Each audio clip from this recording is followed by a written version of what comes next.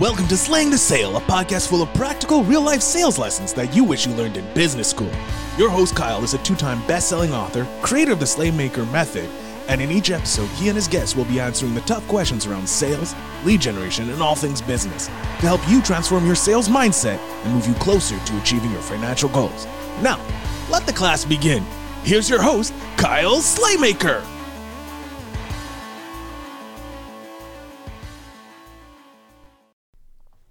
All right, everybody, welcome back to another episode of Slaying the Sale. I am your host, Kyle Slaymaker.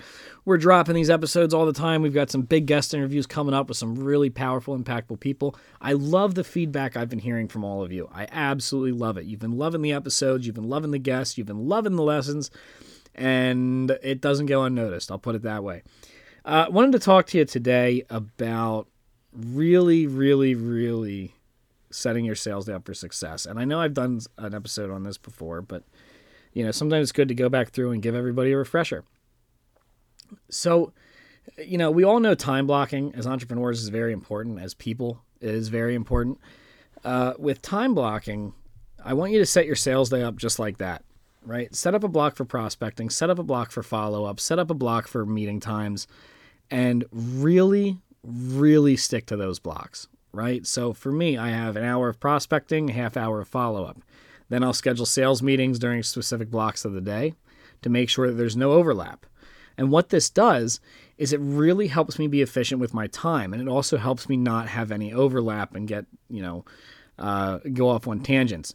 It's really easy to be prospecting and then start doing your follow-up in the middle of it. And you're like, well, that's not really prospecting. That's, nurturing leads and stuff like that.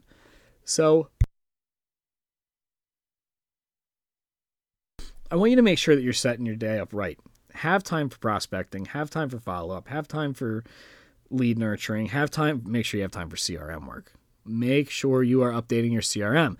Don't do your follow-up during your prospecting block. Don't do your CRM during your follow-up block. Don't schedule your sales meetings for your prospecting or your follow-up blocks. Now, obviously, there's a caveat to that. Sometimes you're going to have to take meetings out there that are last minute. You're going to get one call closes, stuff like that. That's going to kind of take up your time. But make sure you're being intentional and make sure you're being strategic. Now, why do you do this?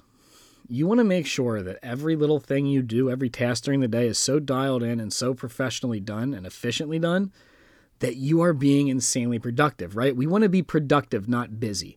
We can do busy work all day long. As salespeople, we are the kings of busy work. Kings. I mean, it's mind-boggling to me how easy it is for people to get distracted with busy work instead of being productive, especially salespeople. If you are not focused on lead generation or revenue-generating activities, especially as a business owner, you're not going to make the money that you should. You're not going to make the money that you need. And it's that simple.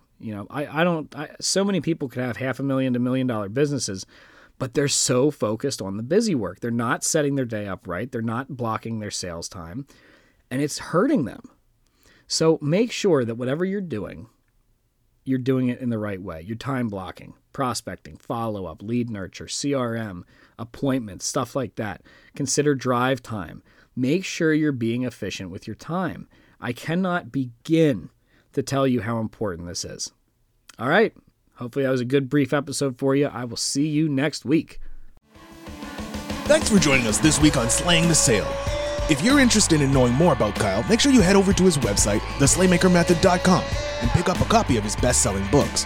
Then head to Facebook to join his private group, Slaymaker Sales Mastery, to become the #1 salesperson in your company. And until next time, remember to keep slaying the sale.